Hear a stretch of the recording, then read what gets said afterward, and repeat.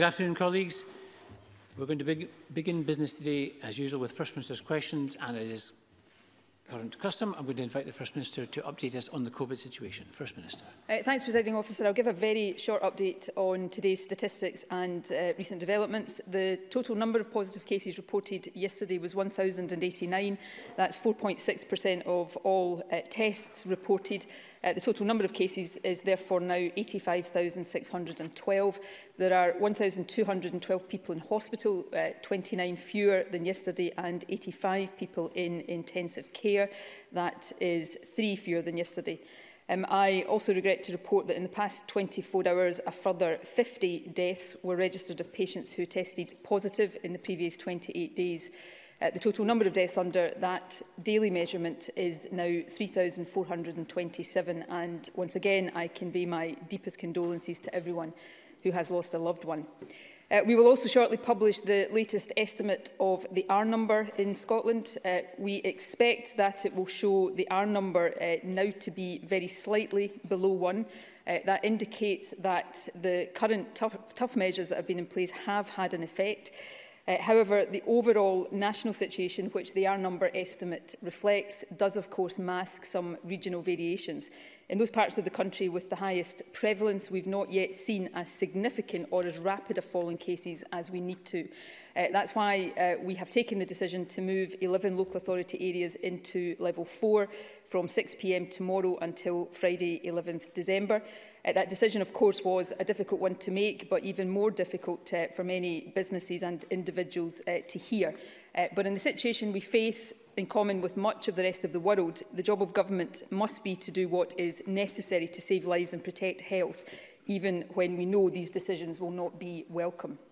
And in our judgment and that of the experts who advise us, these temporary measures are necessary to reduce loss of life and serious illness, to ensure that hospitals and intensive care facilities are able to treat COVID and non-COVID patients over the winter, and to allow people, albeit in a limited and careful way, the prospect of being able to spend some time with loved ones over the Christmas period. So difficult though it is, I ask people to abide by the rules to keep themselves and their families safe, and also as part of our collective efforts to get through the rest of this pandemic with as little harm to health and loss of life as possible. Anyone who's in any doubt about the regulations that apply in their area should visit the Scottish Government's website and use the postcode checker. But let me close just with a summary of the advice and rules in place. With the exception of people in Orkney, Shetland and the Western Isles, no one should visit others' homes at the moment except for essential purposes. Outdoors or in indoor public places, we should meet in groups of no more than 6 people from a maximum of 2 households. Slightly more relaxed rules for outdoor meetings come into force today in the level 1 areas, but the basic rule remains 6 from 2. Of course, travel restrictions continue to be vital right now. Some of these restrictions will become law from tomorrow evening. More detailed information about them can, of course, be found on the Scottish Government website.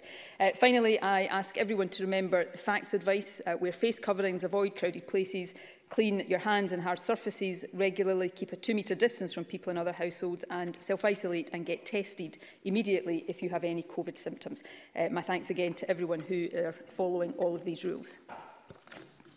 Thank you very much, First Minister. Now, the First Minister will take questions. I would encourage all members who wish to ask a supplementary question to press their buttons as soon as possible. And I call on Ruth Davidson. Thank you, Presiding Officer. Last month, I asked the First Minister to look at a Christmas loneliness plan so that no one was left sitting alone at their Christmas table. I am pleased at reports of Four Nations discussions to make it easier, no matter where your family lives, of some kind of meeting. But Christmas is only 5 weeks away. We have to treat the public like grown-ups and let them into government thinking so that they can plan for themselves. So can I ask the First Minister to give people at home more information on how those Four Nation talks are progressing and a fuller sense of what is being considered by her government for this festive time? First Minister. I took part yesterday, late afternoon yesterday, in a Four Nations discussion with Michael Gove from the UK Government, the First Minister of Wales and the First Minister of Northern Ireland. Amongst other things, we discussed the Christmas period and how we could come to a sensible, and I stress sensible and safe plan that will allow people not 100% normality over Christmas, but a greater degree of normality, and in particular the ability to spend some time with loved ones.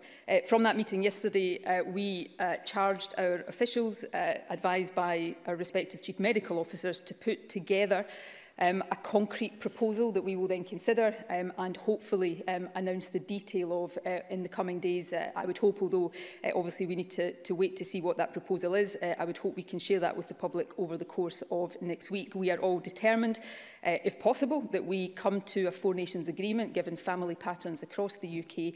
And we're all determined, I think, to, as best as we possibly can, strike the right balance between the understandable desire, which I share, to see family over the Christmas period, which is so special to so many of us, but also to do that in a way that does not lead to increased loss of life and increased harm to health over the January period. That is not going to be an easy balance to strike, and already I hear people expressing concerns that we are even considering that kind of relaxation, but it's important that we try to get that balance right, and we will continue to do that work. More broadly, we are working with the Older People's Strategic Action Forum and plans to support older people over the winter. That will include, of course, over the Christmas period. We've already announced additional funding to local and national organisations that support older people. For example, Generations Working Together, the Scottish Pensioners Forum, Outside the Box, Hourglass and Age Scotland. We know that Christmas will be particularly difficult for older people and indeed for anybody who is on their own, and we are considering the proposal that was put forward during an earlier debate in the Parliament about a specific Christmas loneliness campaign, and we'll announce more detail of that shortly. Ruth Davidson. I thank the First Minister for that answer. We all understand that relaxing the rules for any period, even a day, comes with consequences and will require mitigations if it is to work at all. Yesterday, the Government Advisor, Dr Susan Hopkins, said the SAGE advice previously suggested that for every day we release, we will need 5 days of tighter restrictions. Can I ask the First Minister, does she recognise that figure of 5 days of tightened restrictions for every day of festive relaxation? And is that 5-to-1 ratio part of the Scottish Government's planning? First Minister. Not specifically. So I understand that that is something that has been discussed in what detail I am not yet sure by SAGE, and I have not yet seen the minutes of the meeting of SAGE that I understand that was discussed at. I am seeking right now advice from my public health advisors, obviously principally the Chief Medical Officer, about the basis for that view, whether, for example, that calculation of 5 days for every 1 day of relaxation would be if there was a complete and total relaxation, and whether it would be less if the relaxation was more minimal, which I think it is likely to be. So we are interrogating that right now. The reason why all 4 governments asked for a proposal to come forward that was fully informed by advice of the Chief Medical Officers is to make sure that we factor in all of that kind of analysis and assessment. I don't underestimate what a difficult balance this will be for all of us to strike. I want people to have a degree of normality over Christmas, but I don't want to be in the position of having to announce numbers or the country having to live with more bereaved families and a death toll that could have been avoidable if we get this balance wrong. So we will take great care, listen to advice and ultimately, hopefully, arrive at judgment that we all think is a safe and sensible one. Ruth Davidson. The reason that I asked about the 5-to-1 ratio is I think that most people need to be prepared for what's coming. And the restrictions that millions of Scots in Tier 3 and 4 are living under now were explained to us as suppressing the virus, yes, for its own sake, but also to allow us hope of some form of contact this Christmas. And what we need to know now is whether those current restrictions actually are the price for a relaxation this Christmas, or whether that bill will be paid by us all in the new year. Whether it is, as the SAGE team advises, 5 days of restrictions for 1 day of relaxation or some other number, we all want to know whether the current good work is enough, or do we have to start preparing ourselves now for a January shutdown too? First Minister. Look, I'll try to set this out, I hope, over the course of the next week or so, and I hope in common with others across the UK. And as I have sought to do all along, I'll try to be pretty straight with people about what the trade-offs are that we have to make in so many aspects of handling this pandemic. And what that means in January, when I, as First Minister, advised by those who advise me, have a deeper understanding of that, I will set that out clearly. I'm not going to speculate right now on a 5 days for every 1 day, because I have not seen what underpins that particular opinion that has been expressed, and that is what I will work through with others over the next few days. What I do know, and I've set this out clearly, is that in order for us even to be in the space of being able to propose some degree of flexibility, in particular parts of the country, unfortunately the most populated parts of the country, we must get infection levels lower than they are now. And that's the reason for the level 4 restrictions that will take place in 11 local authority areas tomorrow. Rather, that's one of the reasons, it's not the only reason.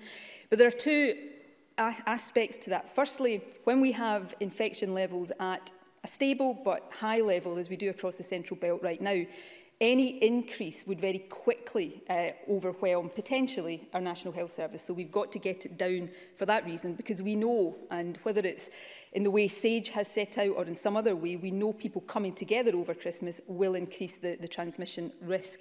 But the other reason to get infection levels down now is that if there are fewer people by the time we get to Christmas in the population who have COVID, then by definition, there is a lower risk of people getting together and one person in that group having the virus and therefore passing it on. So for both of these reasons, we give ourselves the ability to perhaps ease a bit over Christmas in a safer way than we would if infection levels remained at the level they are right now. So that is one of the reasons for the restrictions we are taking now.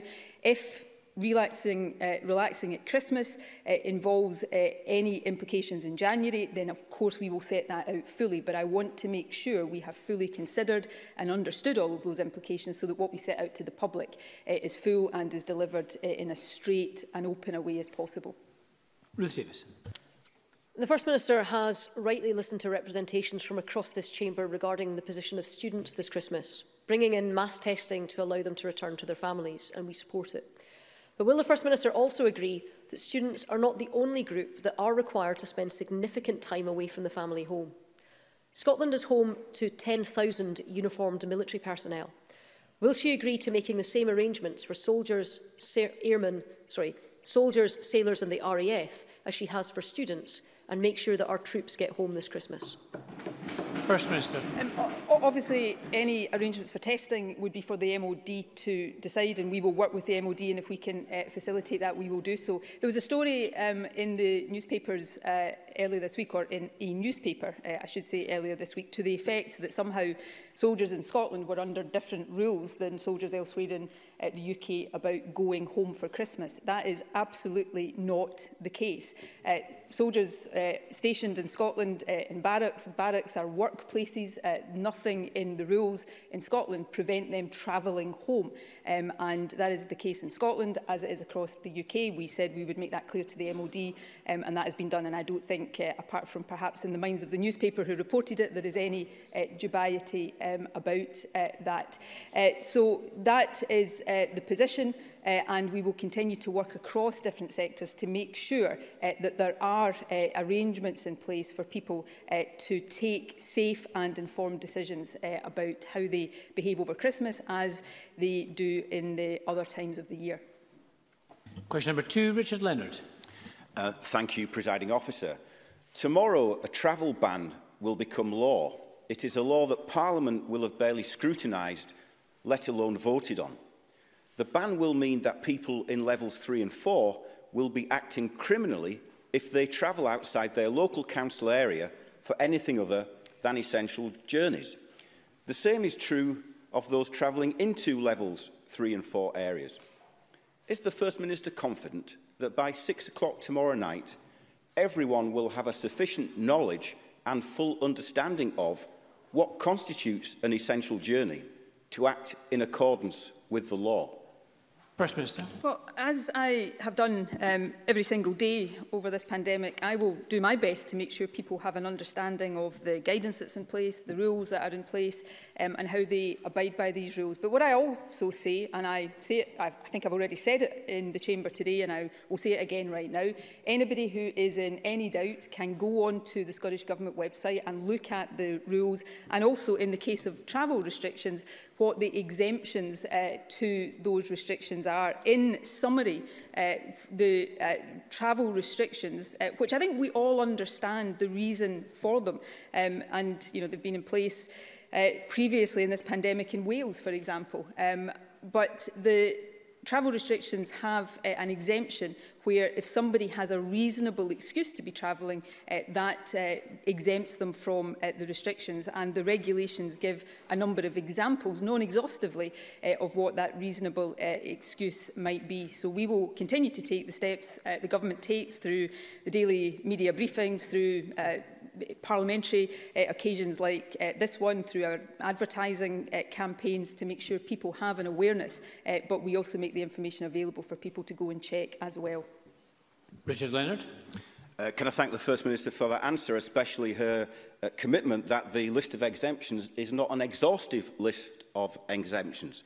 Because yesterday, the Cabinet Secretary for External Affairs told an incredulous public and a committee of this Parliament that while international travel continues to be perfectly legal, travelling to the airport may be a criminal act. Let me describe what this means to one family. Lindsay Page lives in Fife. She has stage 4 cancer. She is just 38 years old. She has a family holiday in Tenerife booked with her 7-year-old son and a 4-year-old daughter. I spoke to Lindsay this morning. She told me that the family have had a tough year and that this holiday would be a nice memory for us. She said, "It is a precious time with the family, which we will never get back. They are due to fly out from Edinburgh a week today. Only by then it will be illegal for her to travel to the airport." So, First Minister, what is your advice today to Lindsay Page? First Minister. I wrote to Lindsay this morning clarifying the situation. She wrote to me last night to outline her situation, which is indeed tragic, and my heart goes out to her, as I'm sure the heart of each and every one of us does. She asked me for clarity on whether she can go on one final holiday with her family. As I say, I have written back to her today, advising her that under the regulations, anyone in a situation like hers can go on a final holiday. As I've already said, the travel restrictions come with a general exemption where people have what is termed in law a reasonable excuse. The regulations give a list of examples of what a reasonable excuse might be, but as I've said already, it is not exhaustive. However, there should be no doubt that Mrs Page would absolutely meet that exemption, because one of the explicit examples given on the face of the regulations is, and I quote, "travel for compassionate reasons which relate to the end of a person's life." Lindsay's situation is tragic, but on both compassionate and indeed on legal grounds, she can go on her holiday, and I wish her and her family well. Richard Leonard. Thank you, and thank you for that undertaking. I'm sure that will be greatly welcomed, and the compassion that lies behind it is something which I'm sure that we all approve of. Can I say, in a general sense, though, that people do want a government that is working with them on things like the travel restrictions, not against them? That the overwhelming majority of people are just trying to keep up with regulations in order to follow them. But the best case scenario, as it stands, is that this travel ban will confuse them. The worst case scenario is it will criminalise them. The travel ban is a red herring. Instead, the First Minister must take action on some of the things members of this Parliament and the people have been calling for, like a properly resourced test and protect system, like appropriate PPE for our doctors and healthcare workers, like safer schools for our children and school staff and teachers, like the comprehensive testing of departing and returning students, like additional support for our businesses and working people, like routine testing for all frontline workers. and like a public inquiry into our care homes. I raise these issues because, as I have repeatedly said, it is in all of our interest for the government to get this right. So, First Minister, will you admit that you have not got this right? And before it's too late, will you rethink the travel ban and its application? First Minister. I have all along said I have not got everything right and will not get everything right, and I'll continue to try to get things right and be candid when we don't. But I will also take the actions that I consider, and people are entitled to disagree, are necessary to keep the country as safe as possible.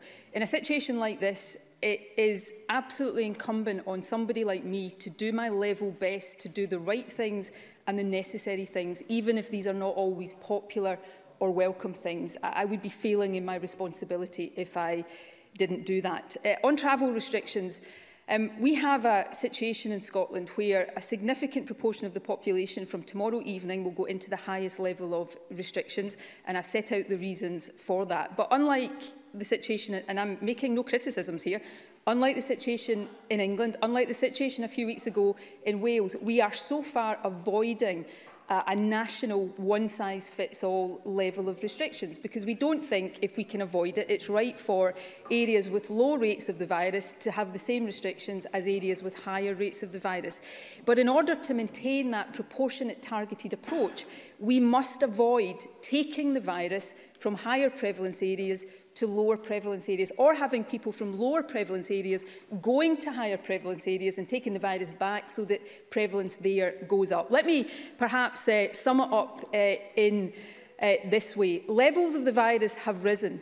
People living in those areas are not able to travel beyond their local boundary without a reasonable excuse.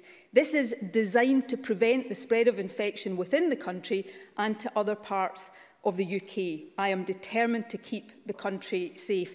That was the Labour First Minister of Wales when he introduced statutory legal travel restrictions in Wales. He was right, because he is determined to keep his country safe, and I am as determined as he is to keep my country as safe as I possibly can.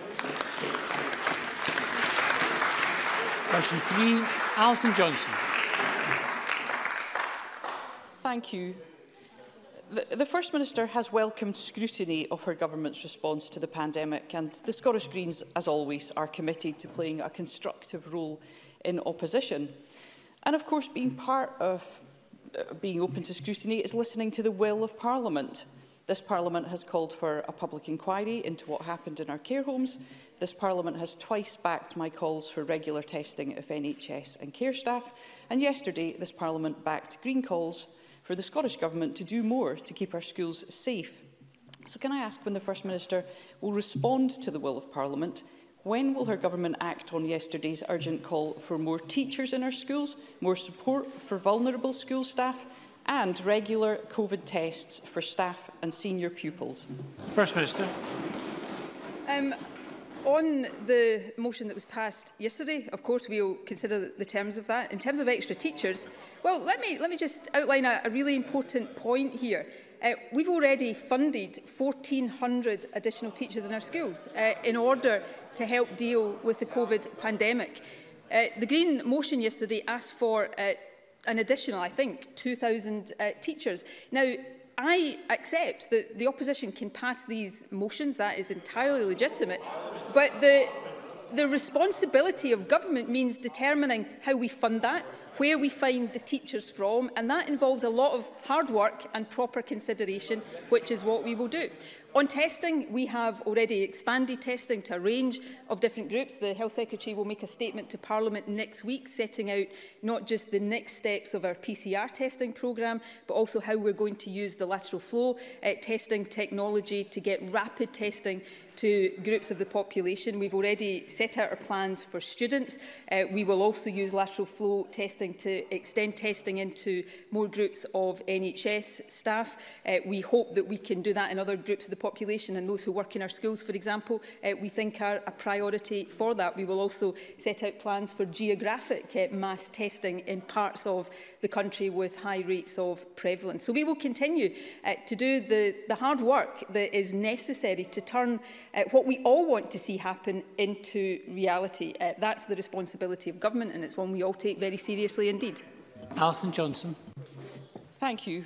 2,500 staff absences have been reported in schools in recent weeks, so it's clear that action is urgently needed. Now, testing helps us identify who needs to self-isolate, but the Scottish Government's own evidence suggests that compliance with self-isolation is low. It may be as low as 1 in 4 people. And many people simply can't afford to self-isolate or to step away from important caring responsibilities, or they don't have the space at home. On the 27th of May, I asked the First Minister what support will be made available to those who need to isolate. For example, will accommodation such as hotel rooms be offered free to those who need them? She replied, the short answer to that question is yes.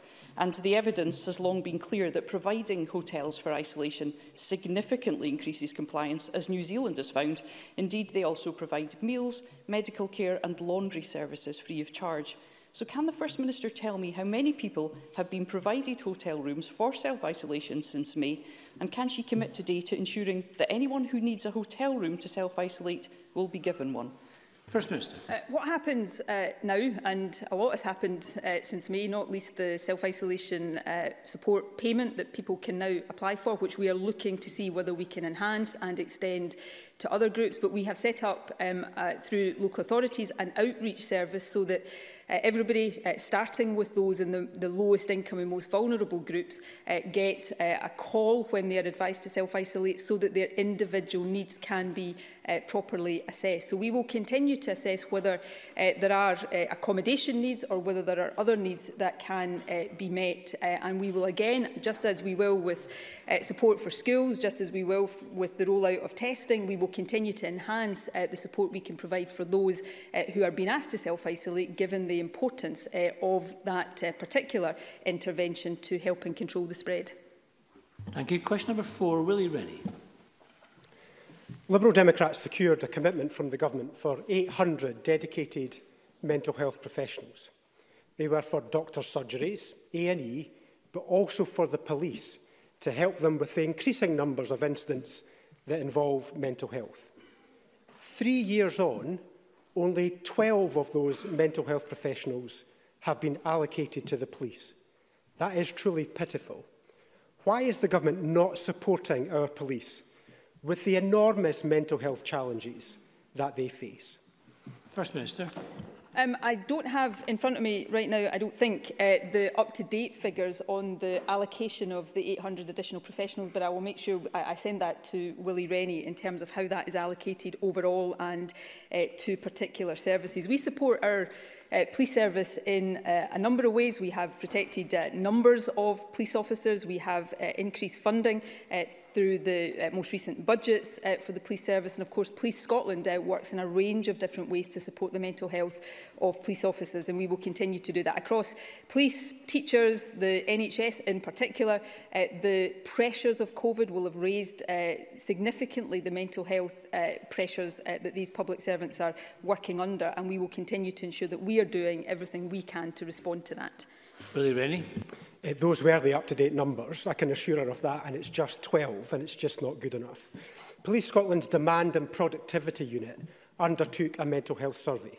The new report, to be published at the Police Board meeting next week, has some staggering findings.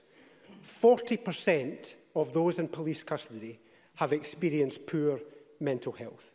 And the average time that it takes, to handle a mental health-related incident is 7 hours and 20 minutes. A year ago, I asked the First Minister about shocking mental health within the police service. Now we find that police officers don't even get the support they need to help other people.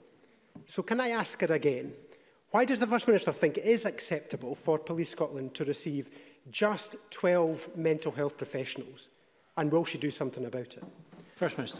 There's a range of different ways in which the police are supported on mental health issues, and we will continue to take steps to enhance that where that is necessary. The well-being of police officers is, of course, one of the principal responsibilities of the Chief Constable. If we look at absence rates for police officers, they are lower in terms of the current absence rates, lower than for the equivalent period last year. Police officers and staff are able to access a range of services to care for both physical and mental health. That includes through Police Scotland's Your Wellbeing Matters programme. Police Scotland was one of the first police services in the UK to implement mental health and suicide intervention training for all officers.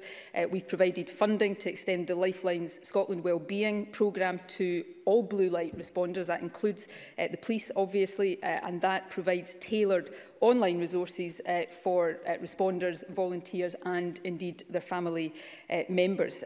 We provide funding for other initiatives as well, including to help with the introduction of wellbeing champions. So there's a range of different ways in which we support the police to look after the mental health of their officers and indeed support staff, and we will continue to have dialogue with the Chief Constable to ensure that we are supporting them in whatever ways we possibly can. Thank you. Question number 5, Christine Graham. Thank you, Presiding Officer, though my question is somewhat preempted by events. To ask the First Minister whether the Scottish Government will consider putting travel restrictions into regulations in light of reports that COVID-19 transmission rates are not slowing down sufficiently and in some areas are increasing again. First Minister. As I set out in the Chamber on Tuesday, we will put travel restrictions into regulation from tomorrow. This will apply to travel within Scotland and also to travel to other parts of the UK in common travel area. This action is not taken lightly, but as I've set out already today, it is essential to prevent spreading the virus from high to low prevalence areas. And it is that allows us, I hope, to continue to avoid a one-size-fits-all set of restrictions for the whole country. And I would ask people, difficult though it is, to abide by these travel restrictions. Christine Graham. I thank the First Minister for her answer. Unlike Richard Leonard, I and most of my constituents welcome making travel restrictions subject to legal enforcement, in particular because my constituency covering the Borders and Midlothian is now level 2, thanks to the efforts of folk there, and adjacent Edinburgh, however, is at level 3. Yet just over the city boundary into Midlothian, we have major retail outlets, for example, Dobe's, IKEA, Costco and Streighton Retail Park. How will travel from Edinburgh to such places be monitored? Because purchasing a tray of winter pansies or wine glasses and cushions, while completely understandable, can hardly be considered essential, and that unessential travel will spread the virus. First Minister. Christine Graham raises really important and fundamental points here, and I do want to just take a moment again to underline the reasons for these travel restrictions. We are seeking to avoid a national lockdown. And the only way to have a proportionate, targeted approach where people living in areas where the levels of the virus are lower don't have to live under the restrictions that are designed for areas with much higher levels is to limit people's travel across the country. That's unpalatable. It's not something anybody wants to have to live with, but it is one of the trade-offs to try to avoid a one-size-fits-all lockdown, as is in place in many other countries and indeed other parts of the UK right now. And I would ask people to consider that, and even if they don't agree with travel restrictions, because people are entitled to take that view if they want, but to understand the reasons for them. As I've already covered today, there will be a range of exceptions for essential travel. That will include travel for work, education, healthcare and essential shopping. If it is not possible within your local authority area, people should use online shopping or shops, banks and other services in their local area wherever they can. We want to see these new laws work, as we have done on every aspect of this right throughout the pandemic, through high levels of public compliance, and we have had very high levels of public compliance, and I'm deeply grateful to the public for that. We don't want to rely on enforcement. Enforcement will be a last resort, and as is the case with face coverings and other aspects of the coronavirus regulations, the police have enforcement powers. There is a fixed penalty regime that apply, and the police, I am sure, will use that as sensitively and as proportionately as they have all of these regulations throughout the pandemic so far. Thank you. Question number 6, Graham Simpson. Thank you. To ask the First Minister when the Scottish Government expects a free port to open in Scotland. First Minister. Well, the first thing I think it's really important to be clear about is that free ports can't and will not offset the damage that is being and will be caused by Brexit, which has taken Scotland and the UK out of the world's biggest free trade area and single market. And of course, in Scotland's case, it's doing it completely against our will. In Scotland and the part of this Scottish Government, we want to build a high productivity, high wage, innovative economy. We remain concerned that the focus of free ports may be on low-cost, low-wage, low-value opportunities with which they are sometimes associated globally. So for these reasons, we have not yet made a final decision on whether or not to support designation of free ports in Scotland. We will want to look carefully at the UK Government's proposal in order to ensure that they can work with our ambition for a low-carbon, well-being economy that also targets investments geographically and strategically. Now that there are some more details of the UK Government's proposals available, we will take the views of stakeholders and partners in the public and private sectors, and we will make the results of this survey work available, and it will be crucial in informing our response. Graham Simpson. Well, can I thank the First Minister for that answer? She'll be aware that in England, the bidding process opened this week for Freeport status, but not here, as she's just said. There's a lot of interest in Scotland in having Freeport status. The first are expected to open in England next year. Yesterday, I spoke to management at the port of Cromarty Firth, and in contrast to what the First Minister's just said, they told me that Freeport status there could deliver high-tech, high-skilled and high-wage jobs, and they describe it as a tremendous opportunity. If Scotland doesn't act in sync with the rest of the UK on this, we stand to lose jobs to the rest of the UK. Will the First Minister get on board with this? First Minister. Well, we'll consider whether we think it's in the best interests of Scotland. That's what having a Scottish Parliament and a Scottish Government is all about. I know the Conservatives think that's been a disaster, but actually the majority of people in Scotland think it is the right thing for us. We will discuss with stakeholders and we will come to the right decision. I have to say, sceptical from the perspective of the Conservative Government about their commitment to a high-value, high-tech economy as opposed to a race to the bottom. But if we think the proposals are consistent with our ambitions for a high-wage, high-productivity, innovative economy, then we'll support them. If we don't, we won't. But we will take the views of a range of stakeholders in coming to that decision. But what is beyond any doubt is the looming threat to Scotland is the end of the Brexit transition period, either with no deal or such a flimsy deal that it will cause chaos to our businesses, the length and breadth of the country, and that, frankly, is on the Tories. Question 7, Pauline McNeill. Thank you. To ask the First Minister what the Scottish Government's response is to the report caught in a COVID trap by the Resolution Foundation, which says that almost a third of families who have experienced a reduction in income due to the pandemic are struggling to afford to heat their homes or buy fresh vegetables. First Minister. The pandemic has had a significant financial impact on families, and to help mitigate that, the Scottish Government has already provided significant financial support. For example, we have made over £130 million available to tackle food insecurity and ensure that there will be free school meal provision during holiday periods right through to Easter.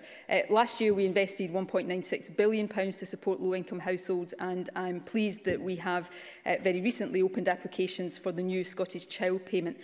As the Resolution Foundation notes, though, the UK Government must also play its part, and I hope that the Chancellor will make sure next week's spending review provides adequate support for families, starting with making permanent the vital £20 uplift in universal credit. Pauline McNeill. Thank you to the First Minister for that answer. I believe that we may only be seeing the tip of the iceberg. Many on furlough have seen a drop in pay over 8 months, and that's been crippling for those on the lowest pay and the lowest incomes. And I think we all know we're on the edge of mass job losses. There are also people on zero-hour contracts who can't be forgotten about who didn't get furlough.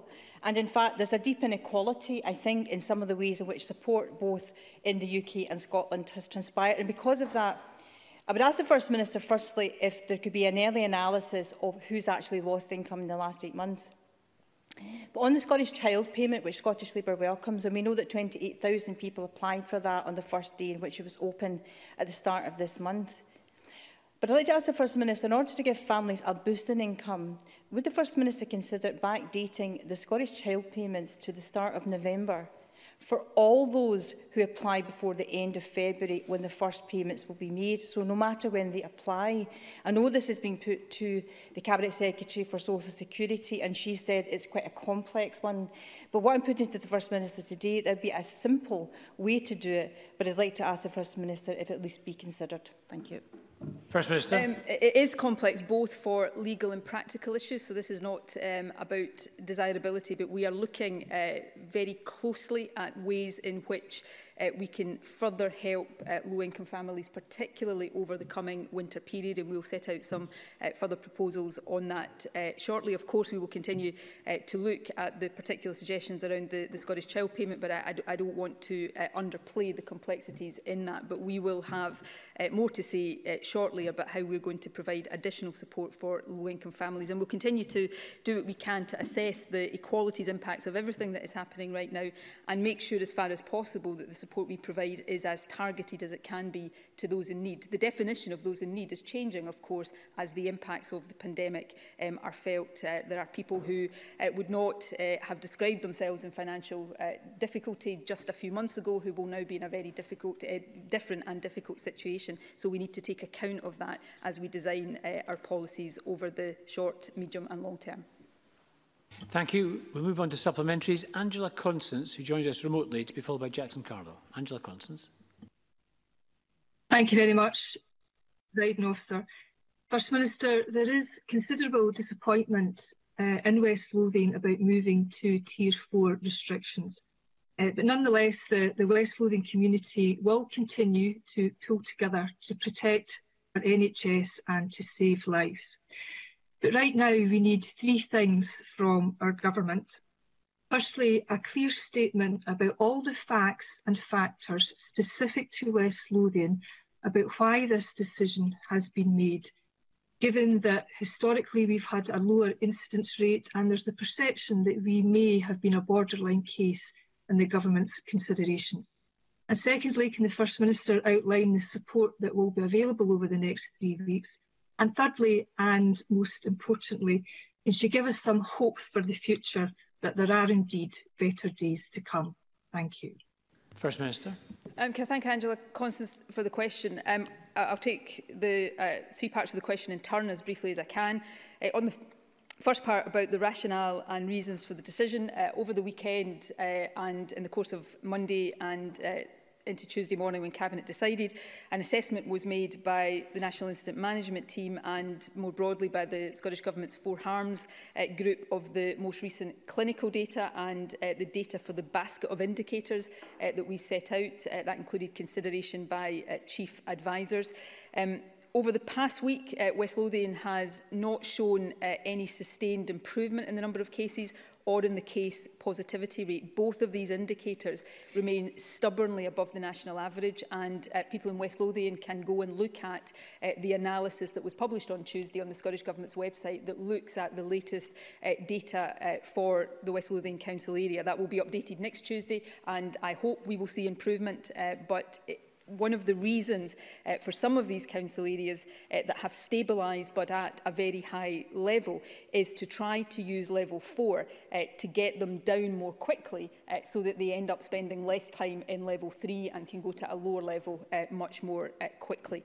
On the second part of the question, we set out on Tuesday, businesses across West Lothian will have access to the grant scheme and West Lothian Council will have access to the additional discretionary fund to help businesses over and above the grant scheme where they think that is necessary. West Lothian will also have a share of the £15 million fund that we will make available for social and community support for council areas in level 4. And there are discussions ongoing between Scottish Government officials and councils about the allocation of that funding. For the business support, the grant support is already open for applications for businesses. And in terms of hope, I think in some ways this is perhaps easier to answer for West Lothian right now, because I'm touching the wooden desk in front of me here, assuming no significant deterioration between now and then. As of Tuesday next week, Mid Lothian and East Lothian will go down a level because their data has been declining in a more sustainable way. So there are various factors. Much of this, this is not about people's fault in any way, shape or form. There are different travel patterns, there are different population densities in many of these council areas which will feed into these figures. But what we will see, I hope, next week through East Lothian and Mid Lothian is that when we start to see numbers go down, the levels go down as well and people can live with fewer restrictions. The final point I would make, though, for those councils now or in the future that go down a level is that that doesn't mean we can ease up and think that the risk is past. When there are fewer restrictions, there are more opportunities for the virus to spread. So it becomes more important for everybody to abide by the rules in place in their own area. But I would hope in the weeks to come, we'll see better news for West Lothian, as we will see better news for the whole country and for those other councils in level 4 as well. Thank you. Could I encourage colleagues not to ask three-part questions, however? Jackson Carlaw, to be followed by Daniel Johnson. Presiding officer, similarly, over the last 48 hours, the reality of Tuesday's confirmation of level 4 status has settled on my Eastwood constituents with a mixture of weary resignation, bewilderment and fear. What is it we have failed to do? Ask many who have already done so much. Some small business owners who've invested heavily in stock for the season on which their livelihoods most depend have been literally in tears. Others have expressed alarm for the community. These are not the sunny uplands with long warm days of spring and summer ahead, rather the cold, wet, short, dark days of winter, when the fear of isolation and loneliness presents challenges even without the addition of COVID. Now, second-guessing the difficult decisions the First Minister must take is, as we have seen, a fool's game. People understand that. However, what they do want from this government is practical, easily accessed support to keep their businesses and communities alive. And they tell me what they've heard so far does not cut it. So, First Minister, what more can we do and what more will the government do, for more it must be, to ensure small local businesses survive and thrive? And importantly, that we do not find as this winter progresses, Christmas besides, that the anxiety and fear of isolation and loneliness has not been compounded such that a more predictable, terrible and tragic toll of self-harm in any of its forms is visited in our communities. First Minister. Every single decision I take, whether people agree with them or not, whether I get it right 100% of the time or not, is taken with the sole objective of trying to keep the country as safe as possible and get it through what I hope is now at the final stage of this pandemic, with as few lives lost and with as little harm to health, and indeed with as little harm to the overall economy as possible. I understand the sentiment that says if we do less to control the virus, then things are better for the economy. Actually, the opposite ends up being true. If we don't properly control the virus, the damage to the economy becomes worse and it will be even longer lasting. I know how difficult this will be for the local authorities, including in Renfrewshire, that will go into level 4 tomorrow.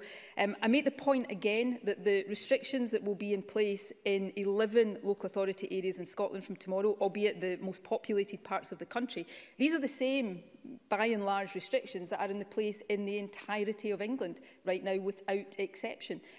Every country is grappling with this. Many parts of Europe right now have restrictions like this in place, and that doesn't make it easier, but I do think it is important that we all keep sight of that overall global perspective on this. In terms of business support, the grant support for businesses, and these are now open for application,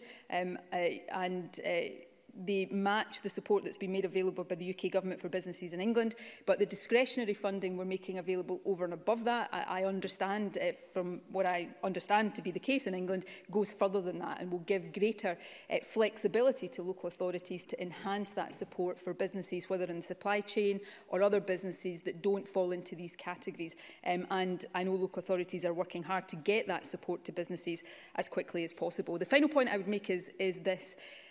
Government's got a big responsibility to make sure that we support businesses, but nothing we can do will absolutely compensate business for every single loss that is made, and that's true in Scotland, England, Wales, Northern Ireland and across the world. The most important thing we can do for business is get and keep this virus down so that we can open not just the economy but society more and do that sustainably. And that is why fundamentally it's in all of our interests to stick to these restrictions and get us through this remaining phase of the pandemic as quickly and with as little harm as possible. Thank you. Daniel Johnson to be followed by Kenneth Gibson.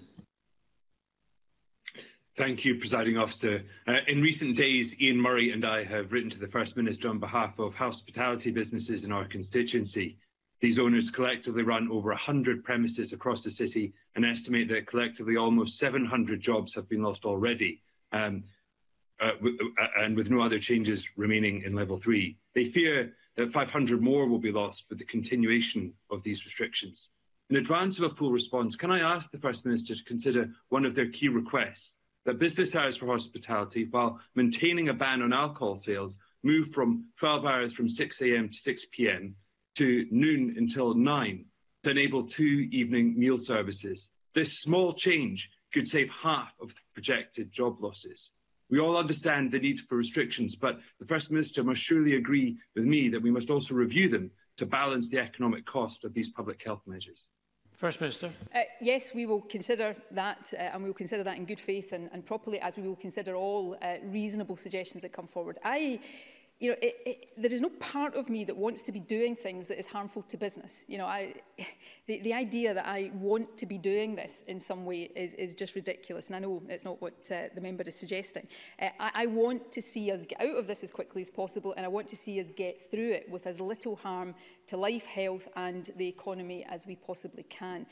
So we will consider all reasonable suggestions. We have to also, though, bear in mind the reason for some of these restrictions. So in hospitality, as with some other restrictions, it is about, to put it quite bluntly, reducing the number of people that are coming together. And so sometimes changing the hours of those restrictions, while yes, I understand that that would be better for business, it undermines that public health objective. So we have to come to a balance there.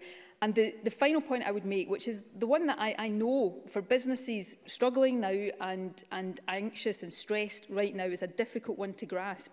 It is about not just now, but it's about how quickly we can get through this. And the point I made earlier on, that if we just ease up on restrictions, it's easier for the economy. Unfortunately, sometimes will become the opposite of that because it will take longer to get out of this. So I haven't yet seen the letter that Daniel Johnson refers to, but I will, and I will respond to it fully. And I give him the undertaking that we will look particularly carefully at the specific point he's raised today. Kenneth Gibson to be followed by Miles Briggs. Thank you, Presiding Officer. Can the First Minister state what impact the Chancellor's decision to scrap the job retention bonus will have? A decision condemned by the Federation of Small Businesses, given that many had factored the £1,000 per worker kept on until January into their cash flow forecasts.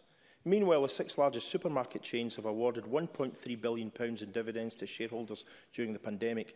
Across the UK, Tesco alone had a half-yearly sales increase of 8.5% and profits of £1.2 billion, while enjoying rates relief of £585 million. The Welsh Government restricted such relief, securing £117 million for its Economic Crisis Fund. When so many small Scottish businesses are under pressure, should we not do something similar in Scotland? First Minister. Well, again, similar to the point I made to Daniel Johnson, we will consider all reasonable suggestions. In terms of relief, though, as members will be aware, the Scottish Government introduced relief through legislation for a full year period, and we're not able to withdraw eligibility in year.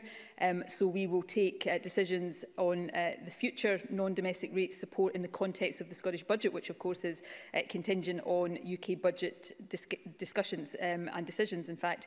We, from the start of the pandemic, have tried to maximise the support we give to businesses within the resources we have available, and that will continue to be the case. And of course, we will take into account the latest data about where the burden is falling greatest and try to make sure that our response takes that fully into account.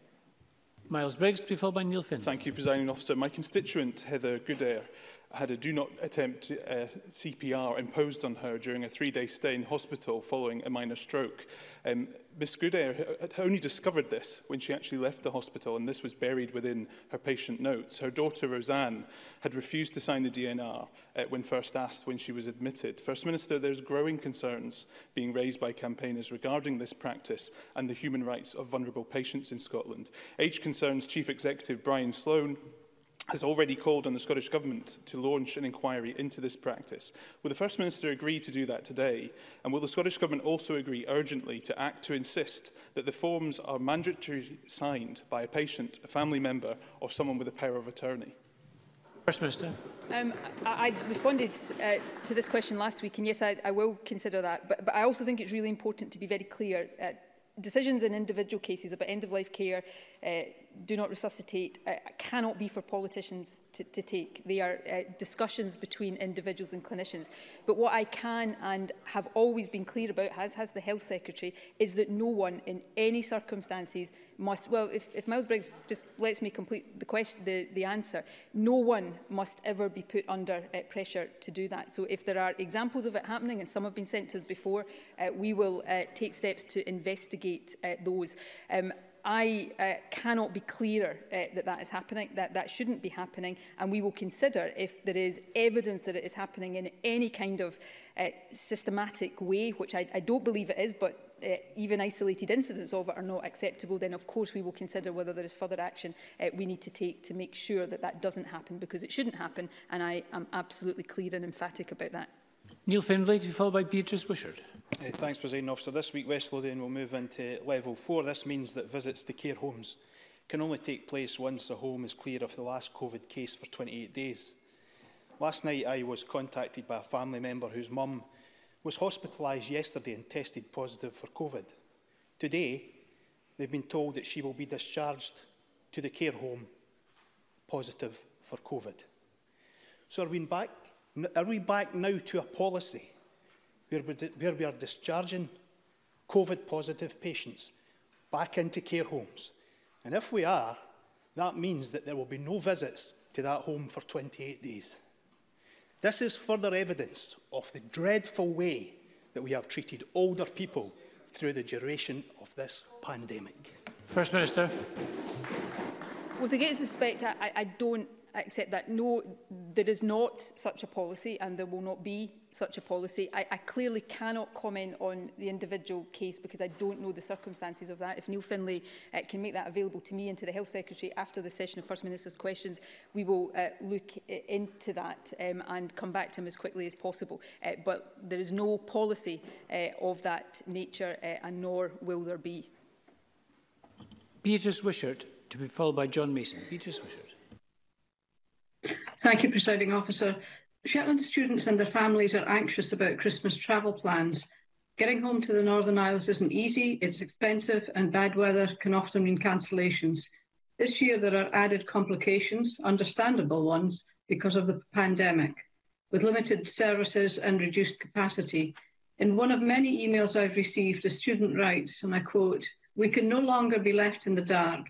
We need to be treated like equals and have the promises from the government put in place at the same time the announcement." So will the Scottish Government recognise their need to plan in advance and issue urgent advice so that no student misses the boat?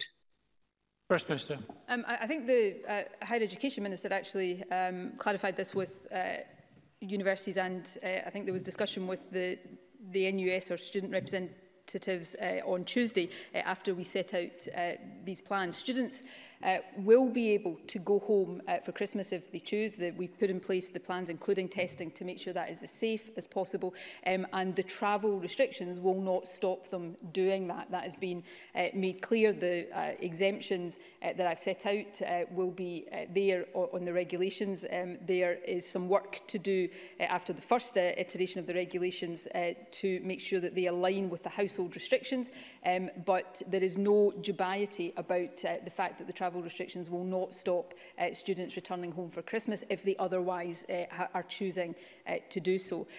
More widely on public transport, and clearly this has a particular resonance in terms of travel to the islands. One of the things, indeed we discussed on a Four Nations basis yesterday around Christmas generally, is how we make sure that plans are aligned with public transport capacity, and that with the best of intentions trying to give people the ability to come together a bit more at Christmas, we don't create issues on the public transport network, either issues of capacity or indeed infection risks.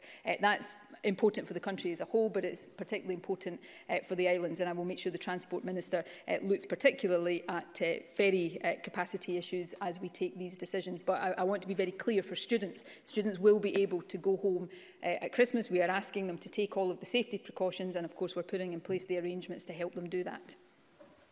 John Mason, to be followed by Liam Kerr. Thank you. As a supplementary on free ports, I wonder if the First Minister would accept that experience in the United States has been that these mainly lead to relocation of existing jobs rather than new jobs, and this also happened in the UK in the 1980s. So would that be one of her concerns about free ports? First Minister. Yeah, that is one of the concerns and one of the things we've got to look at carefully. We're conscious of the risks that have been highlighted, and that is why we want to do full assessment and due diligence and not just accept or decline before we've had a chance to do that. We want to have thriving businesses in Scotland that meet standards and fair work and contribute towards an inclusive green wellbeing economy. So free ports, if they are to be implemented in Scotland, cannot simply be a vehicle for businesses to avoid paying tax or get around planning permissions or other regulations or just displace jobs from one area to another. That's why we're looking at the whole issue so carefully. Liam Kerr, to be followed by Ian Gray. Thank you, Presiding Officer. The SNP's effective ban on short sentences means most criminals convicted under the Emergency Workers Act never see the inside of a prison cell. So will the First Minister back Scottish Conservative plans to double the maximum sentence for assaulting an emergency worker? First Minister. I make a point of ensuring that I don't rule out suggestions that come forward. I think it's important to look at suggestions, and in that spirit I will undertake to look at this. But I have to say, have always a bit of a hesitation, particularly around some, not all, some of these criminal justice policies from the Conservatives around short sentences, because I think we do need to look at these things carefully. The vast majority of people in Scotland, I think, understand the reasons, because it helps to cut crime, it helps to rehabilitate offenders in having alternative sentences rather than short-term prison sentences, which often don't meet those objectives. So we are absolutely clear, I think all of us in unanimity across this chamber, about how abhorrent it is for anybody to attack an emergency worker. But we need to make sure that we have the right criminal justice policies in place that punish offenders, absolutely, but also contribute towards rehabilitation and cutting crime as well. Ian Gray, to be followed by Alex Cole-Hamilton. Thank you. Next week is the 4th annual Estranged Student Week, which seeks to raise awareness about family estrangement and the fact that these students face additional barriers to success due to financial pressure, accommodation challenges and poor mental health, all of course exacerbated by the pandemic. For example, going home for Christmas is not an option for many, if not most, of these estranged students. What additional specific support is the Scottish Government putting in place to help them? First Minister. I understand that we have had discussions with the organisation representing estranged students. I think these issues are really important. When the Higher Education Minister outlined the plans for supporting students to go home for Christmas, I think he explicitly made the obvious but very important and often overlooked point that for some students, university is home. And that is the case for estranged students and also care experienced young people and students. We are very clear about the responsibilities universities have to give proper support to young people who will be staying on campus over the Christmas period, and that is particularly important at this point during the pandemic, even although it is important every year, even in normal times.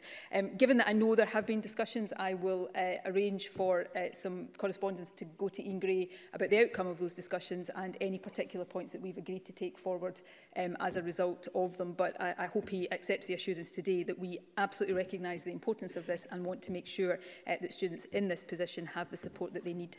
And Alex Cole-Hamilton. Thank you very much, Presiding Officer. The Royal Zoological Society of Scotland have signalled that a number of their staff have now entered the redundancy process. Put simply, the continuing restrictions on travel into and out of Edinburgh, caused by its level 3 status, are a body blow to Edinburgh Zoo's pathway to recovery. They simply cannot sustain month upon month of reduced footfall while we wait for the vaccine. This Parliament has saved the zoo once before with a cross-party effort. So will the Scottish Government now back the investment made by this chamber, extending further emergency funding to tide them through the winter months? First Minister. Well, the Scottish Government, of course, did provide funding for the zoo, and we will continue to consider how we support Edinburgh Zoo and other organisations. I think while recognising the difficulties that many members are raising, understandably, about the impact of the restrictions, we've all got to be very clear that it is not the restrictions that are causing this harm, it is the virus that is causing the harm. And therefore, we have to control the virus in order to minimise the harm to the economy and other organisations. That is really difficult for people to accept and to grasp. This is a horrendously difficult situation, but that is the fundamental truth at the heart of this challenge we are going through right now. And in the midst of it, as we are navigating our way through it, as I said earlier, hopefully getting closer to the end of it, we will continue to look at how we support those that are bearing the burden, and that will undoubtedly include Edinburgh Zoo. Thank you very much. And I'm afraid on that note we have to finish First Minister's questions. We're going to suspend shortly and we'll be back at 2 o'clock. Parliament is suspended.